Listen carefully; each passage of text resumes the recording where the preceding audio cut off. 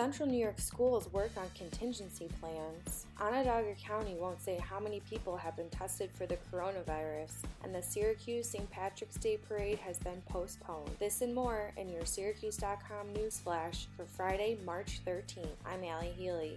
Central New York school superintendents are working to develop plans to try to continue lessons for students if schools are forced to close due to the coronavirus pandemic. Transferring lessons online is what most districts are concentrated on as they try to figure out what platforms to use and how to implement distance learning if necessary. Onondaga County won't say how many people have been tested for the coronavirus. Onondaga County officials won't disclose how many county residents have been tested for coronavirus because they say doing so will increase public anxiety. Business, churches, and theaters across New York are scrambling to figure out and comply with a new rule that limits the number of people that can gather in one place. The Syracuse St. Patrick's Parade was postponed Thursday, but organizers said it was not a cancellation. This is a postponement, a suspension, Vince Christian, a member of the parade committee, said. We will be working to find another substitute date that will be suitable for everyone. The parade is an important tradition in the community,